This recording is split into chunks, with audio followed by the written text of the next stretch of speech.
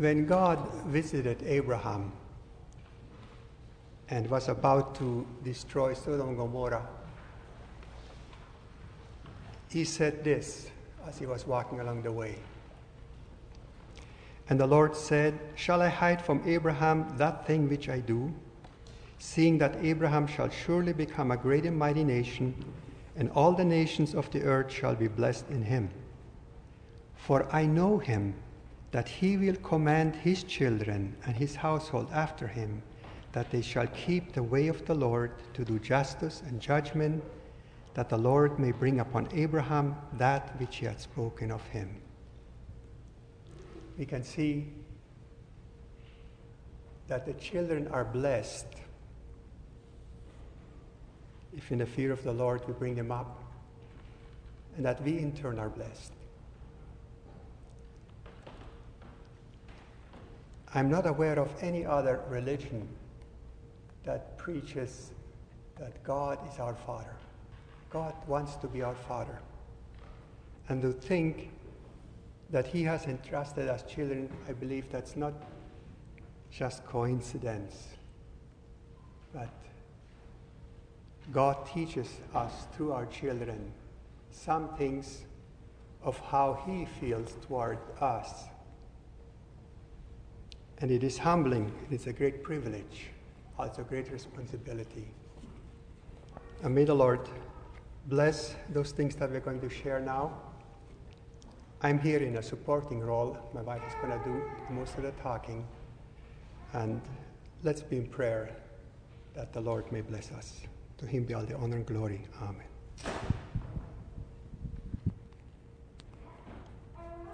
When I first volunteered to do this forum, I actually was talking to someone. They said, "We haven't had anything about parenting for quite some time." And I began to think about it, and I felt a little twinge of guilt that maybe we haven't shared and haven't talked as much as we should. I know when our children were little, I tried to look around for examples and see who was doing a good job with their family and try to learn from them.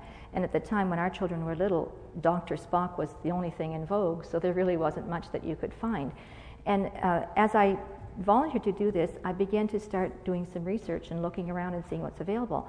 And I was really overwhelmed by the materials that are out there. And I brought a sampling, and feel free to take a look at them later on if you wish. And I have been just reading and reading. I thought first I was going to be sharing a lot of my experiences from our own family and from teaching and so on. But the more I got into the books and started reading, and so many good Christian-based books that have been printed from about 1995 on that really had some excellent things that I thought really needed to be shared. So I'm going to apologize a little bit right at the beginning, because I'm going to do a little bit more academic in this forum than I thought I was going to at first. I thought it was only going to be experiences. But I think if we know the academics and if we know the things that we can apply to our families, then possibly you'll learn a lot more from this than you would from the little experience that I could share about our family. So when I first started, I thought, where do I start? And I thought, well, we've got to start with family. What is a family? We know that verse in Proverbs 22:6, train up a child in the way that he should go, and he will not depart from it when he is older. But we need to start from the very, very beginning. And so we're going to start with what is a family? Well, if you look back into the Bible, a family is the first primary social unit that God created, and that was when he created Adam and Eve. And that was a complete family. It was a unit. Children are an extension.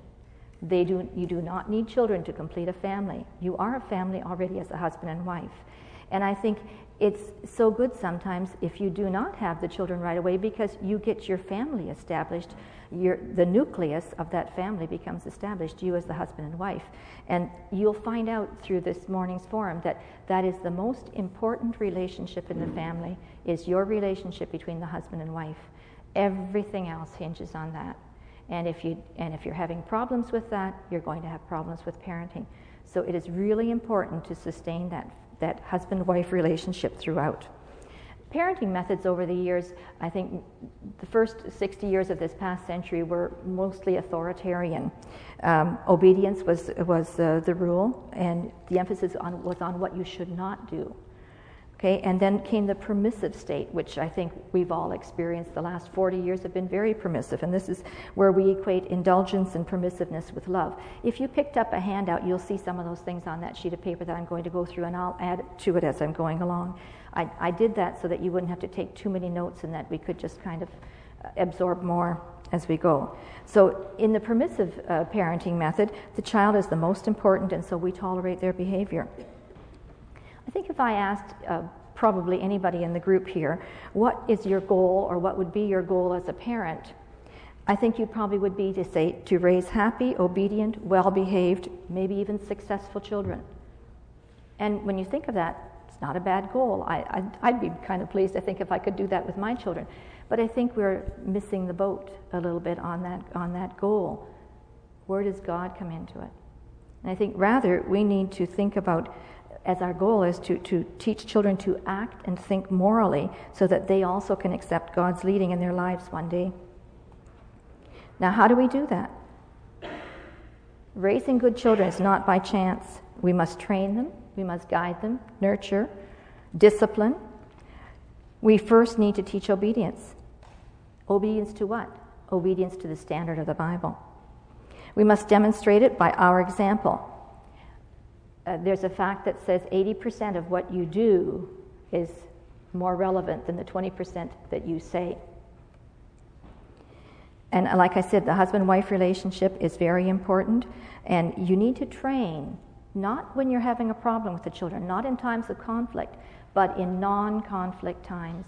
And that's what that verse in Deuteronomy says, and I'm going to have Eckhart read that one. Actually, I want to start with verse 5. We often refer to from verse 6 and 7, but start with verse 5.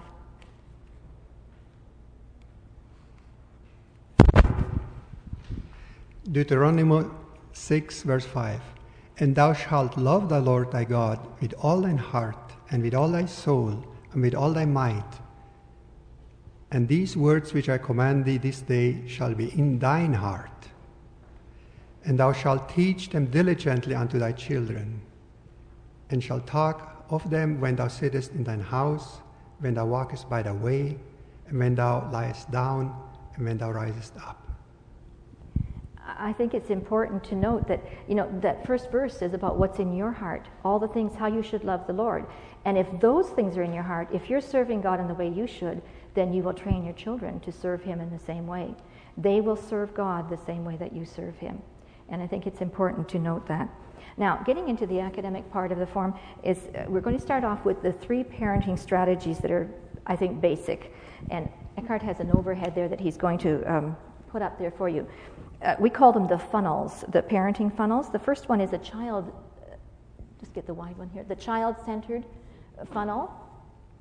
And this is where the child is elevated above the family rather than integrated into it. There's many freedoms and choices, and they're given prematurely. The child cannot accept those freedoms, but they're given.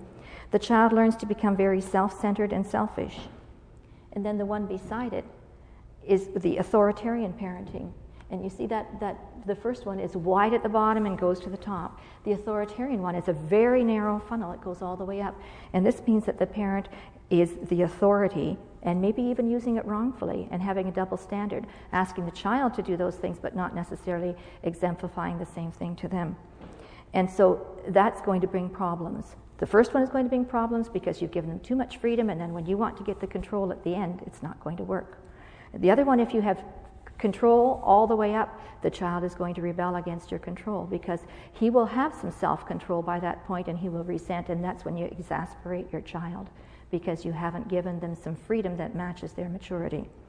The third one is the one that we're going to talk about in detail, and this is the one that I feel that every Christian parent should be working towards raising their children this way, and it's called the progressive growth parenting model. And it begins with the parent being the authority, and it leads to a transition from obedience to willing submission, resulting in a friendship relationship. That's your ultimate goal with your children, is to become their friends. Not at first. You're not their buddy to begin with. You are the authority in their life. They need that. But as they get to the more advanced years, then you want to be able to have a relationship built with them that ends up in friendship. But before friendships arrive, we have to have that submissiveness. And I came across this little part of a little article which relates it better than I could, and it's from the book by Ted Tripp on shepherding the heart. And I think this is what the problem is today with the parenting. I'm just going to let Eckhart read that for us. Shepherding the Heart by Ted Tripp. As a school administrator, I observe that most parents do not understand the appropriateness and necessity of being in charge of their child's life. Rather, parents take the role of advisor or caregiver. Few are willing to say, for instance, "I have prepared oatmeal for your breakfast. It is good, nutritious food, and I want you to eat it. Maybe other mornings we will have something you like better." Many are saying, "What do you want for breakfast? You don't want the oatmeal I have prepared? Would you like something else?" This sounds very nice and enlightened, but what is really happening? The child is learning that he is a valid decision maker. The parents only suggest the options. This scenario is repeated in the experience of young children in clothing choices, schedule choices, free time choices, and so forth. By the time the child is 6 or 8 or 10, he is his own boss. By the age 13, the child is out of control. Parents can cajole, plead, urge, in frustration and anger, scream and threaten, but the child is his own boss. The parent has long since given up the decision-making prerogative in a child's life. How did it happen? It crept in at a very early age as the parent made every decision a smorgasbord of choices for the child to decide. Some may argue, children only learn to be decision makers as parents allow them to make decisions. We want children to learn to make sound decisions. This misses the important issue. Children will be good decision makers as they observe faithful parents modeling and instructing wise directions and decision making on their behalf. Preliminary even to decision making is the importance for children to be under authority. Teach your children that God loves them so much that He gave them parents to be kind authorities to teach and lead them. Children learn to be wise decision makers by learning from you. Parents must be willing to be in charge. You should do this with a benevolent and gracious manner, but you must be an authority for your children. I think the next transparency that he has shows you those 4 phases in this progressive growth funnel. If you noticed on that funnel, it came up, it went out gradually, and that's what we want. We don't want too much choices or too many things at the beginning that they can't handle, and then later on you're going to open them up and they're going to be able to make wise decisions and choices at that point. So there are basically 4 phases that you're going to go through. The ones on the bottom, if you can just move it up.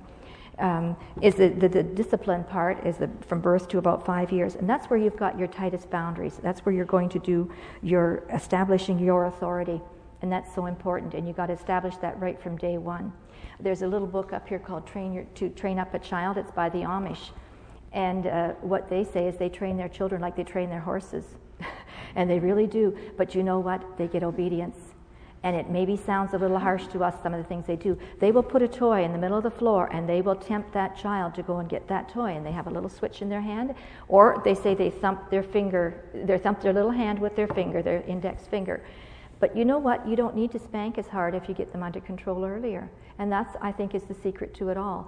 If we train them when they're babies to realize that this is a forbidden thing, this is a no-no, then you won't have to spank the regular spanking way as often, because you've already established that.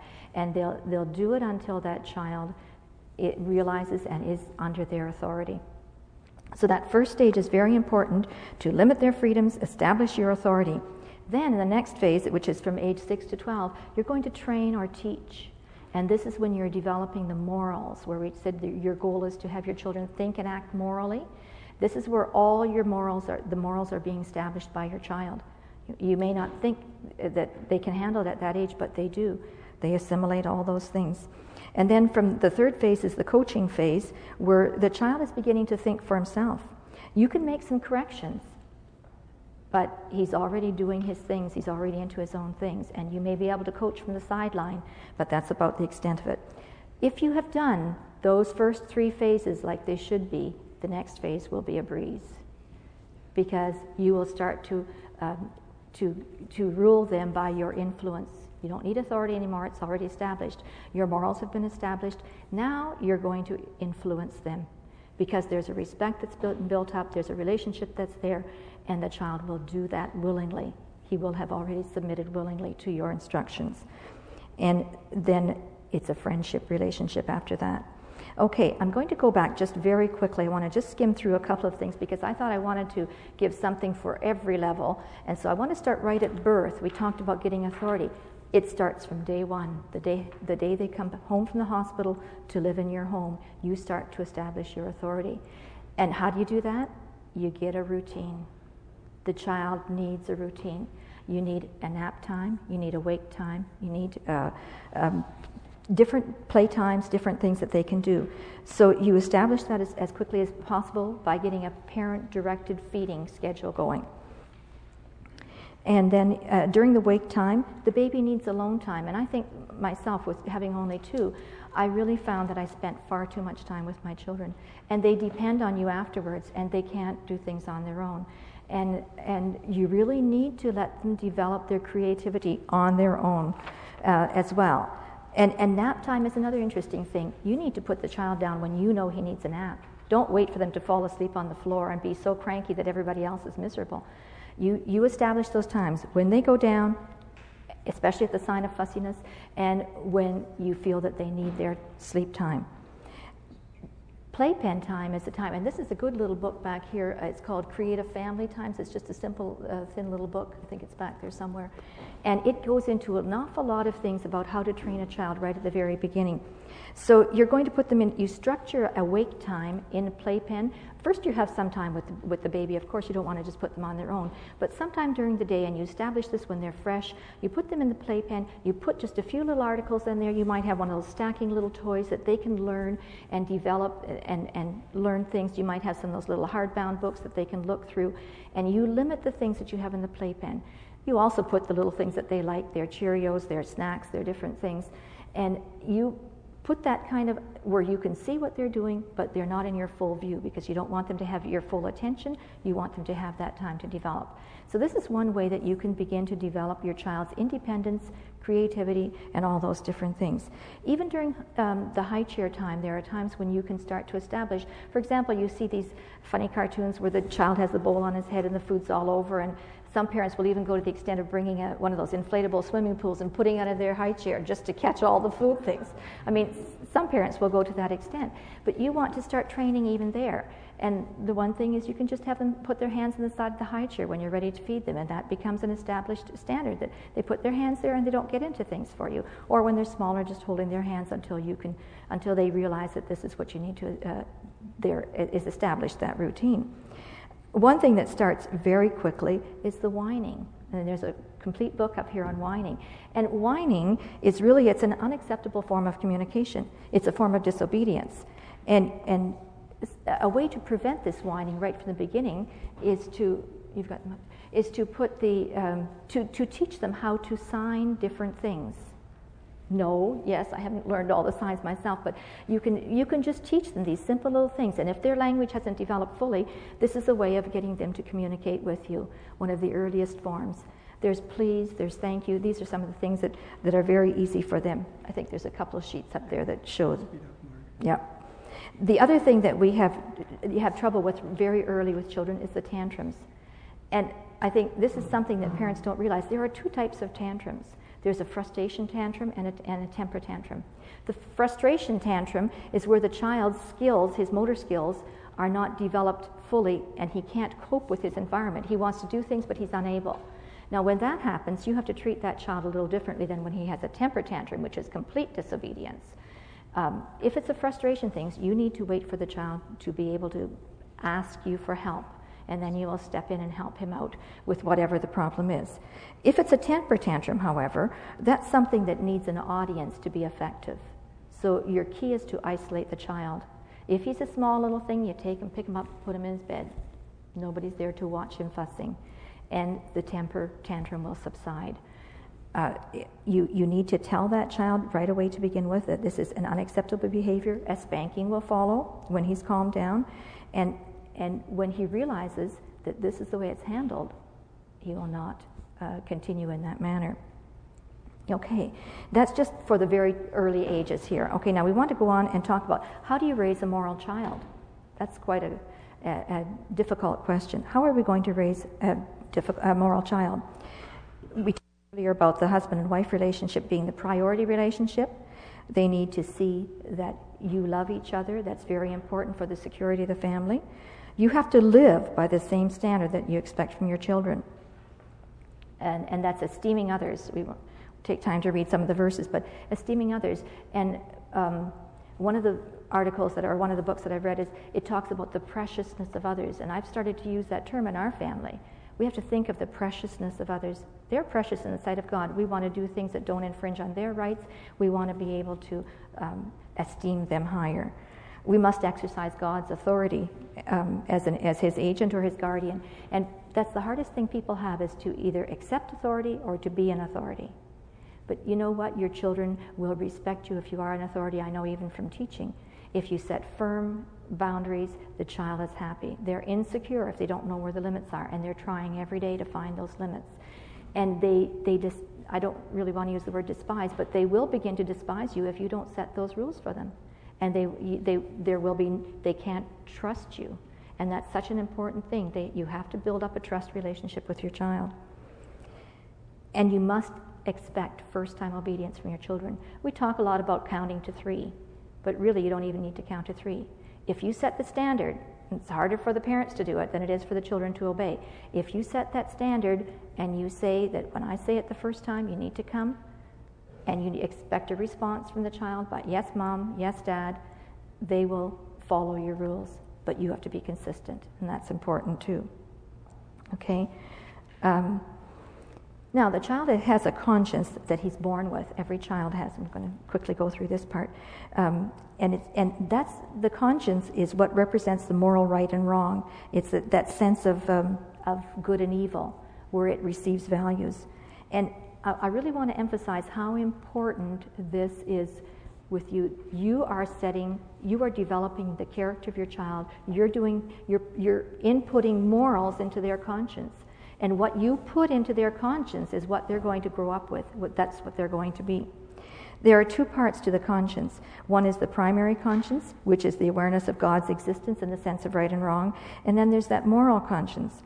And this is the learned standard of right and wrong. They're learning it from you. What do you think is right? What do you think is wrong? And that's the trainable portion. Okay? And it's very easy to weaken that conscience or to wrongly train it. It's very, very important. And in that conscience, there's what we call like a warehouse. You're putting things in there that the child can use at a later date. Like I said to you earlier, by age 12, they've developed those moral values.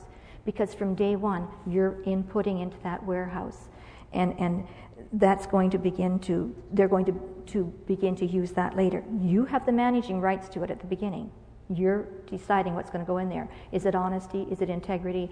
Is it respect? All of those things that are going in there. You train that conscience in 2 ways. You train them by a prohibitive training or a positive training. And the prohibitive one starts first. That's the restrictions. At the beginning, when a child can't reason in the early ages, you need to say, no, this is not allowed, that's not allowed, and that's restricting it. So you train it by that. But then later, after age 6 or so, you're going to start with a positive training where it's going to be through encouragement, through praise, these kinds of things. The character, you're also, as part of this conscience, then there's a character that develops within each child. And that character, he's born with a temperament. Every child is born with a temperament. That's the way they are. Then that personality develops on that temperament. But the type of personality your child is going to develop depends upon the character that you develop in them. And that's done again through this moral teaching. And it's formed from the virtues that they've acquired. And it's either the absence or presence of 3 attributes, which are respect, honor, and honesty. And all of this is pretty much done by the age of 12. Now, these next three circles that are up there, that's your character. It's made up of three different segments: identity, worth, and adequacy. The identity part of your character is who am I? And that comes from the opposite sex parent. You're going to give your child, if you have a daughter and you're the father, you're going to give your child her identity as a woman or as a female. Also, fathers, and I'm going to come to a little bit later on in the forum, a portion that speaks just to the fathers, you also give your son his masculine identity. You play an important part in their character development, and it is so vital to later on.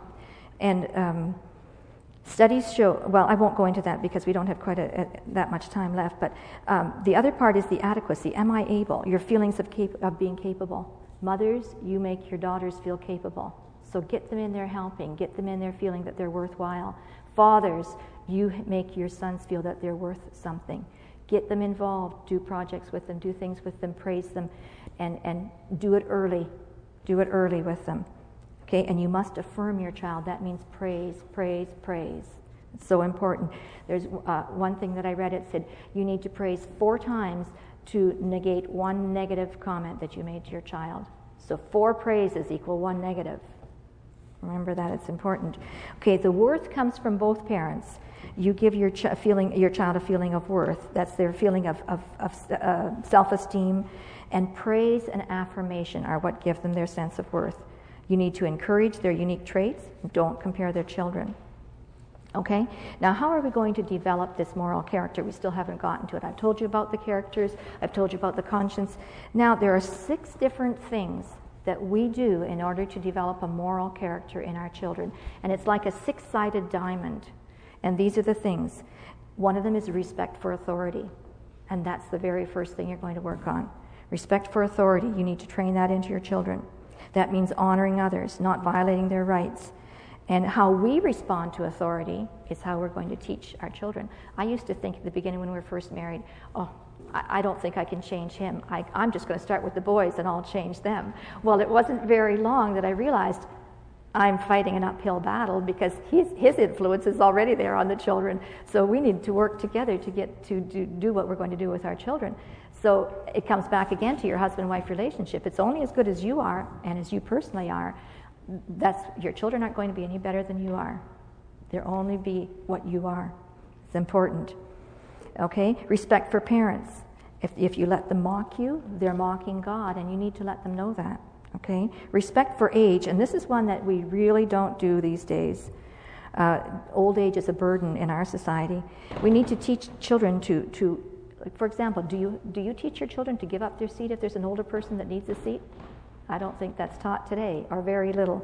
Okay? Do you teach them to use the adult, to refer to the adult as Mr. or Mrs., not by their first name? That's respect.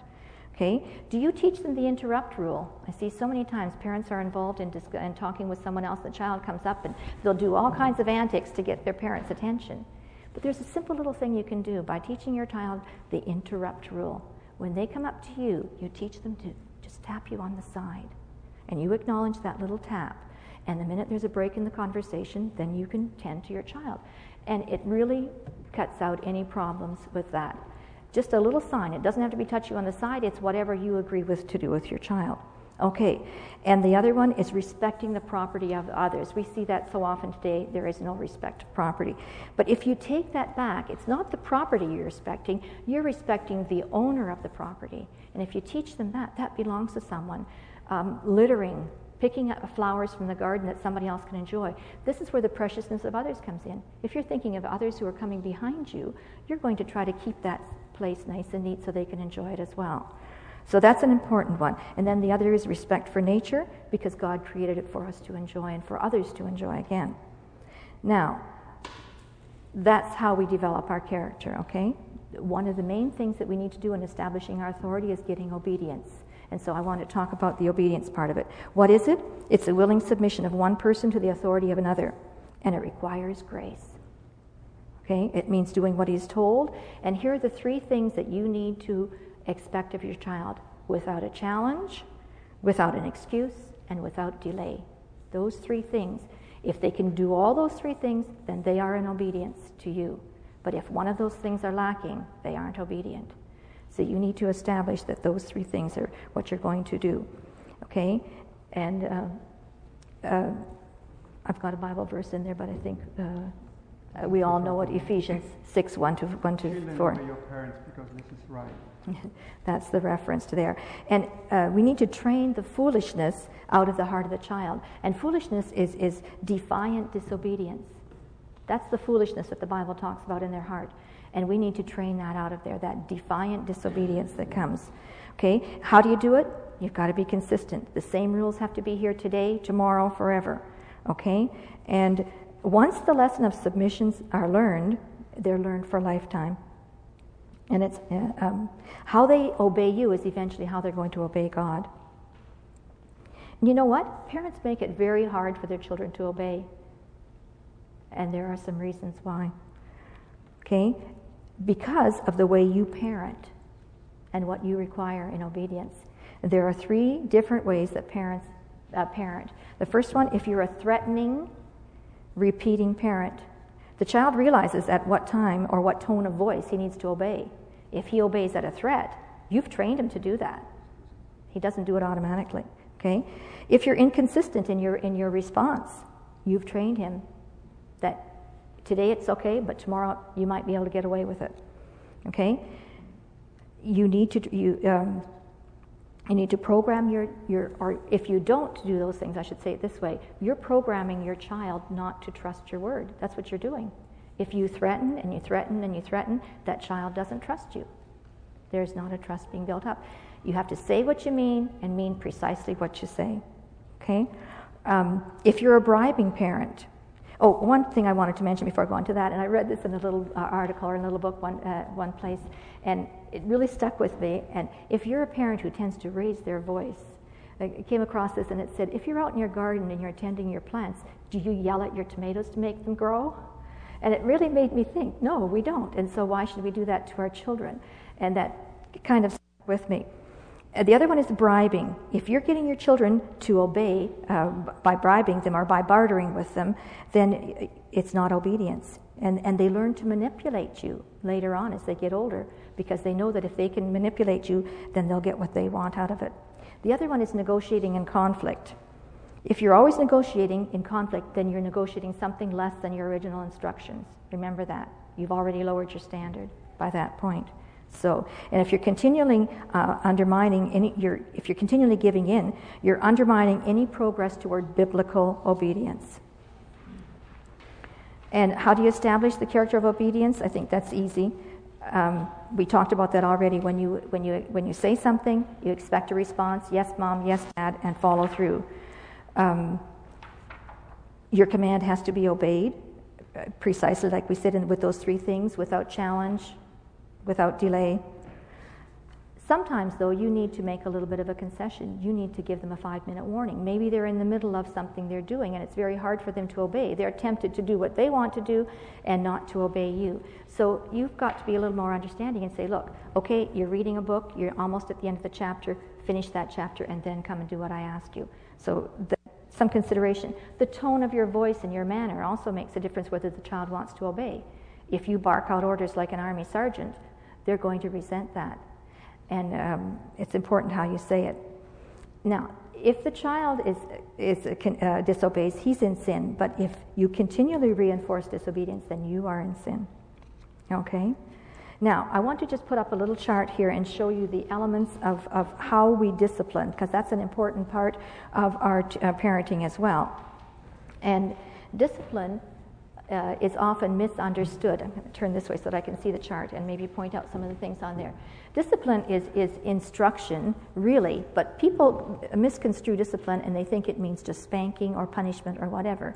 But discipline involves everything. It involves instruction. And another area where people really don't understand, there are 2 types of instruction. One is in the skills and talents that your child has, that you're going to develop, and that's developed through patience and guidance and some goal incentives up here, and that's done through, I got my little laser thing here, just a minute. Yeah, here. You're going to encourage them with verbal praise and with these goal incentives. That's where you can put in your rewards. Maybe not up front, but maybe as they're going through and learning some of these things, you put them in when they're unexpected. that gives a child a little bit more reason to try, not just for the reward. Okay, then you've also got instruction that involves behavior. And this behavior is correction. You're going to try to correct that behavior, and it's done by encouragement. And here are the ways that we can encourage a child. This is before they're involved in any activity. You can encourage them with some verbal reminders. Asking questions. Do you remember what I said? What are we going to do before you go to a store? Before you get out of the car. Children, do you remember what we're going to do when we go into the store? Yes, we're not going to touch. We're going to stay by mom, and all these different things. Then the positive words. You did such a good job about, as you were going into the store. Don't bribe them before you go into the store and say, I'll buy you this if you this, because that's being a bribing parent. But you praise them after the fact with positive words. Afterwards, after the activity, you affirm them. You tell them what a good job they did. That's when you might give an occasional reward. Not every time, because the child may come to expect it. Okay, that's the encouragement part of your instruction. Now the correction part falls into two categories, the childishness and the foolishness. This childishness is disobedience, but it is unintentional. It's only because they're a child. And you need to admonish them if they do something wrong. You need to have a related consequence, and that related consequence usually either applies to property or a privilege or even a responsibility. And the crime always must fit the punishment, okay? Or the punishment, I have got backwards, the punishment must fit the crime, okay, for any of those things that they do. Now, this is the important part, and this is the part that we want to talk a little bit more about before we finish the form, is the foolishness. This is the defiant disobedience, and this is what always gets the most of our attention. And there are 3 levels of offenses. You're not going to hit them the first time or hit them with the whole full force of the law by the first offense. If it's just a level 1 offense, you're going to admonish them verbally. If they continue to do it, then of course you need an action along with that. This is where the one time when you can use a timeout, this is where it applies, where you say to a child, they're running around and you've warned them, you said, you're going to hurt yourself. And they just keep running and they're just wild, they won't settle down. So you take them, you say, it's time for you to sit down and think about your actions and what's going to happen to you if you don't stop. So you give them a timeout to realize that. If it still continues, of course, you need to have a consequential punishment for that. And that ends up where there it is. That ends up, this consequential punishment, it needs to have some pain. They need to feel pain, okay? And that's where these kinds of consequences are going to come in. A natural consequence that might follow, but again, that should be something that the whole family doesn't have to suffer. If a child has done wrong, you say, well, we're not going to go. That everybody else has to suffer because you're not able to do that activity. So you need to have something that applies more to that child only rather than everybody else. There can be a structured consequence as well that you apply, and it can be a logical consequence. It can be isolation. This is where you might have them go to their room and do something. And then, of course, the last big one, the chastisement. Chastisement is what we refer to as spanking. And here, again, there's a little bit of a discrepancy with the spanking because the culture today, it's a cultural spanking. They spank out of frustration, out of anger, out of whatever, but not for the right reasons. Spanking is biblical spanking is something that we need to do to the child to bring them to the realization that they have erred, that they need forgiveness. You have to bring them to the cross so that they can experience the grace of God. And one thing I didn't do as a parent, and I wished I would have in the earlier years, was that when you do spank a child or when you do bring them to this point, that you need to refer continually to the Bible. I have to do this to you because God requires it of me. If I don't do it, I will be in sin. And there's a little article here that, again, I was going to have Eckhart read for us. And it's just a scenario of how a spanking should take place, a biblical spanking. Okay, well, I'll tell it what it says in it. It just was referring to a discipline scenario where a child had disobeyed a grandmother. She ate a popsicle before supper when the grandmother said, no, don't. It might ruin your appetite for supper. So the mother came in and chastised her, sent her to the washroom first or to the bathroom, and said, I'll meet you there. When she got there, she started out by saying, I'm going to need to spank you because of what Proverbs 13 and 14 says about withholding not correction from the child. And then she asked the child, do you understand why I'm doing this? Well, the child acknowledges that. And then she took her over her lap, gave her spanking, and of course that was a submission. And she gave her 8 spankings, 1 for each year of her age, which is one way of doing it, I don't know. But then the important part was afterwards, she invited her to sit on her lap, cradle her in her arms, and said, I love you, I forgive you, but you need to ask Jesus to forgive you for not obeying him. Remember, he's your ultimate authority. And this is what I meant by bringing it back to that they know why you're doing this, that they know why they're being spanked. And then she said her little prayer and asked forgiveness. And then I would even encourage her to go back to the grandmother and ask forgiveness for not having obeyed. And then after that, they prayed together and they made up and they went on. And that's the important part of the spanking, the discipline part of it. Okay. I think on your sheet you have the characteristics of the 6 to 12-year-olds. One more thing that I forgot to mention. After the spanking, it's very important that you bring your child to that, like I said, that repentance, that asking for forgiveness. But the restoration is important. You have to restore it. If there's anything that they have done wrong, they've got to make that restitution. And then you restore that situation back to its normal position, and you can go on. Everything is forgiven. And that's the same thing we do with our Heavenly Father, or he does with us. And we need to teach the child that too, so that when the time comes when they need to apply for that grace from God, they know how to do it. Okay, the characteristics of the 12s, 6 to 12s, I believe is on your handout. Just some things. This is the time when you start with the moral values. Like I said, they need affection. It's an age of feeling. They need lots of encouragement at this age. Not much negative, more encouragement. And this is a time to do things as a family. They want to belong. They want to do things with your family, and it's so important. They love adventure. This is the time to do projects with the boys and all those things that we talked about before. Okay? And reading stories together, spending time, character building. They love heroes. And at this point, their dad is their great hero. And so you need to read stories with them that build up these virtues, the characters that they can relate to in the stories. And children at this age equate love with time. The more time you spend with your child, the more they think you love them. And that's so important. That's so important. Okay, I want to get to the father's part because I think this is very important. We often talk about the mother's role, but fathers, you have a far more important role in this whole thing than even the mothers do. I want to give you a little bit of just family statistics. 34% of children today will live with both biological parents by the time they hit 18. That's staggering. Only 34%. They will not have a male figure most likely in their life growing up. The other one is the working mothers. 62% are employed with children under 3, 72% with children under 18. And that equals nobody at home for the child. And it's so vital at these middle years that somebody is there. We often think, as soon as the kids get in school, I can go back to work. Not so. They need you there till at least age 12 because you are developing their moral values at that point. So, and fathers especially hold an awesome power with their children. The boys, like I said, they're the boys' heroes. There was a little something that was done in a prison.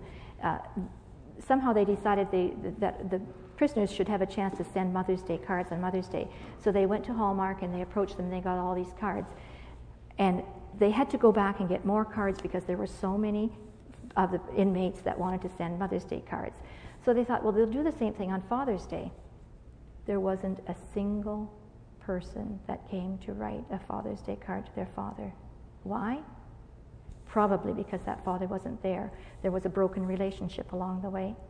And they had no need to send a card because they had no feelings for their fathers. There are 3 levels of relationships for a father, and most people don't attain to the 3rd level. The first one is the biological father. Everybody is that. Okay, the provider or the sustainer. And the 3rd one is the relational commitment. That's having a relationship with your child. And most fathers are aloof from their family, and they aren't involved in that family at all. And fathers, you have a mandate, and I think I've got them on that sheet there, and I'll just go very quickly through them. You need to cultivate a sense of family identity. That's your role. That's your job.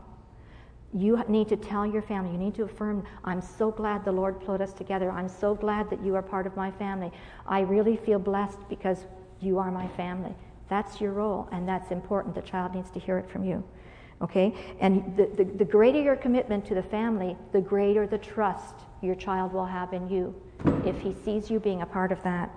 And of course, the other important one is an ongoing love for your wife. We talked about that earlier. If they don't feel that you love each other, then there's not they don't believe that you have a commitment to the family. And the ESSOs in the Growing Kids God's Way, the information that's up there, they advocate what they call a couch time for the parents when they come home. The father's not to run to the children first. The father's to spend first few minutes or the first few half an hour or whatever it is with his wife in front of the children, so that the children will realize that there is a love there, that's important. And then the children come after that. And once the child feels that security that you love each other, it is so much easier for them. You need to try to get into your child's private world, and sometimes that's not so easy. They don't share often, and you need to be there at those times when they do. Just by coincidence or by accident, you're on examining something in nature or whatever, and the child begins to share that private world with you. And that is so important that you get to know them in that realm as well. And one thing that fathers seem to have a difficulty with the children is that let them have the freedom to fail. Maybe fathers expect them to be perfect or expect them to be so, and this is very difficult for a child. They have to feel comfortable that their dad will allow them to fail, that they can use that as a way of learning and as a way of succeeding. You need to and still love them, right? You need to encourage your child, and your tongue and your tone is very important.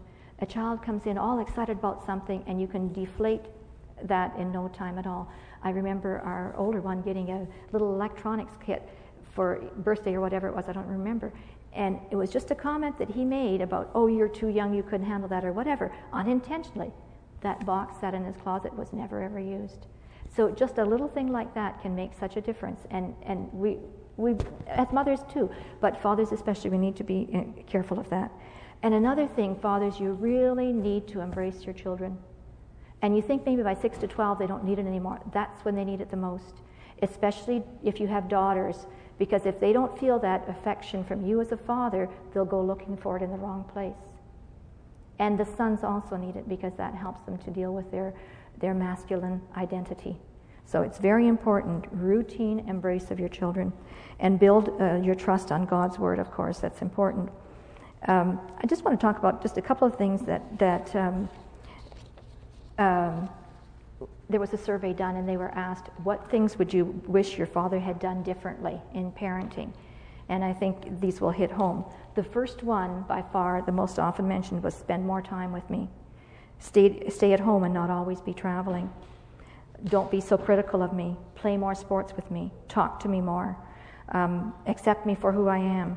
Have more one-on-one things, just the father and the child.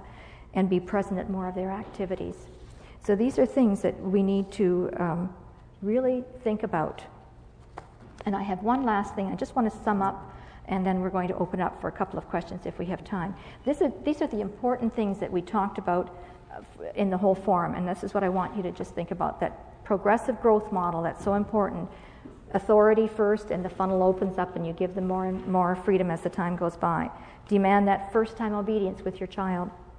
Okay? Work on developing your children's character by teaching them those 6 facets of the character. Authority, respect for all those things.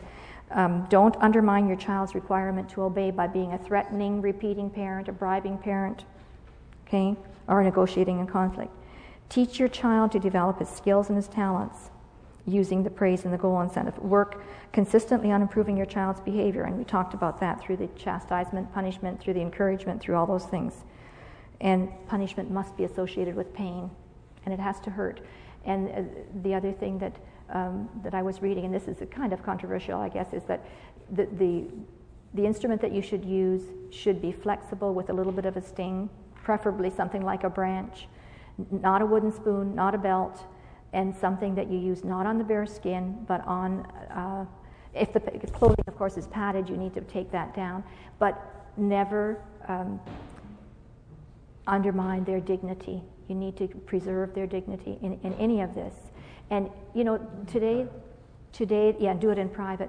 Today, the world is upside down about the spanking, but it's not the biblical spanking they're talking about. It's that cultural spanking where you're spanking out of anger and frustration and it becomes a beating. This is not what we're about. If you spank in anger, you are in sin, and you need to ask God's forgiveness.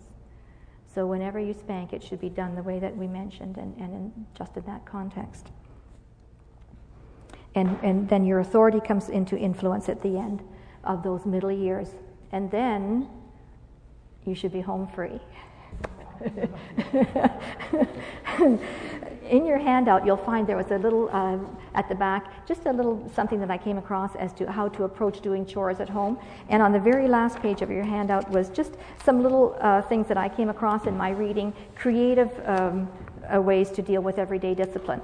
I just wanted to mention that first one there. Be careful that you don't use the researching of Scripture and writing out verses and so on too often and to the point where they're going to resent the Bible. You might do it as a way of learning.